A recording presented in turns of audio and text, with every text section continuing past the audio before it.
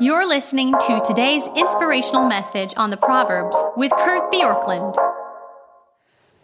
Proverbs 13 has been a chapter that we have said is a chapter that presents an underlying issue that may keep us from the desires of our heart. And we talked about how being too proud to heed instruction or to surround ourselves with wise people, being too proud to push or to dive into the questions we have about what people are doing. And today we come to verse 10. And here's what it says. In the ESV it says, "By insolence comes nothing but strife, but with those who take advice is wisdom." So at first this appears just to be another proverb saying, take advice, take wisdom. The NIV says, where there is strife, there's pride. The New Living Translation says, pride leads to arguments.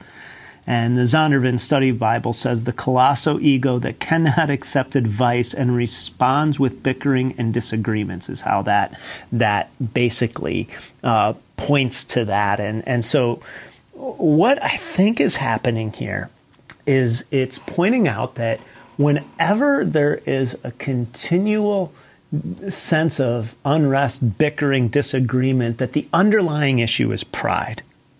Now, good teams, sports teams, work teams, bands, whatever, often have healthy disagreements.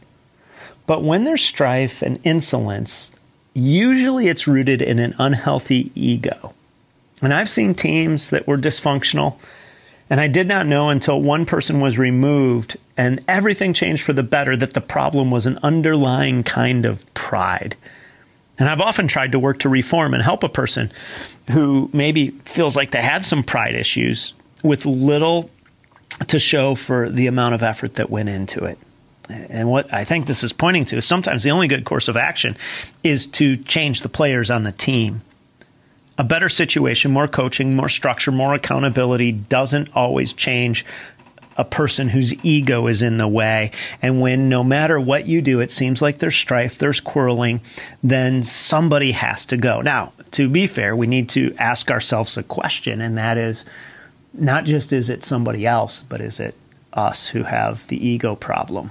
Because if it's true that when a conflict arises, that it's easy to assume that the other person is wrong, that Proverbs tells us that the problem is pride, and that means that either the other person's prideful, we're prideful, or both are prideful.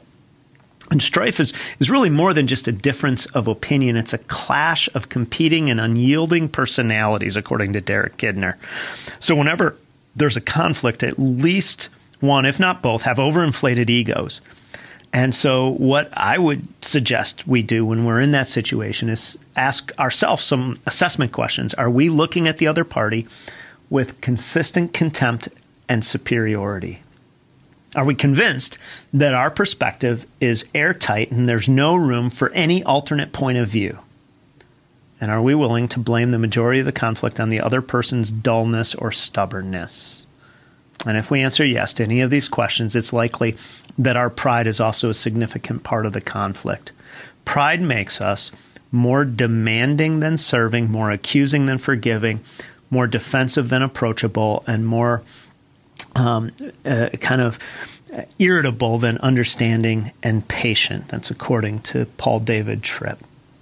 And we'll need to deal with our own ego in order to address the issues of conflict. So today, as you see conflict in your family, in your place of work, in your neighborhood, in your teams, in your dorm, wherever it is that you see conflict, stop and say, where is the pride? And if it's in you, repent and change, because this destroys harmony.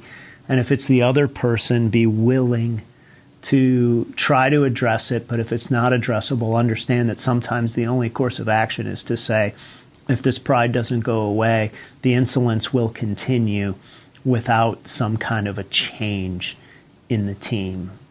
And what happens when we don't address pride is our hope is deferred.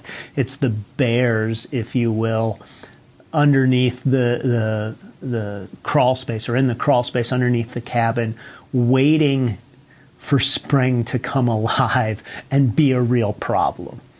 And so deal with pride in you and in a team as soon as you see it rear its head. Thanks for joining us here today. There's a lot of great content to explore on Orchard Hill Plus and on the Orchard Hill main feed from the weekend. Have a great day.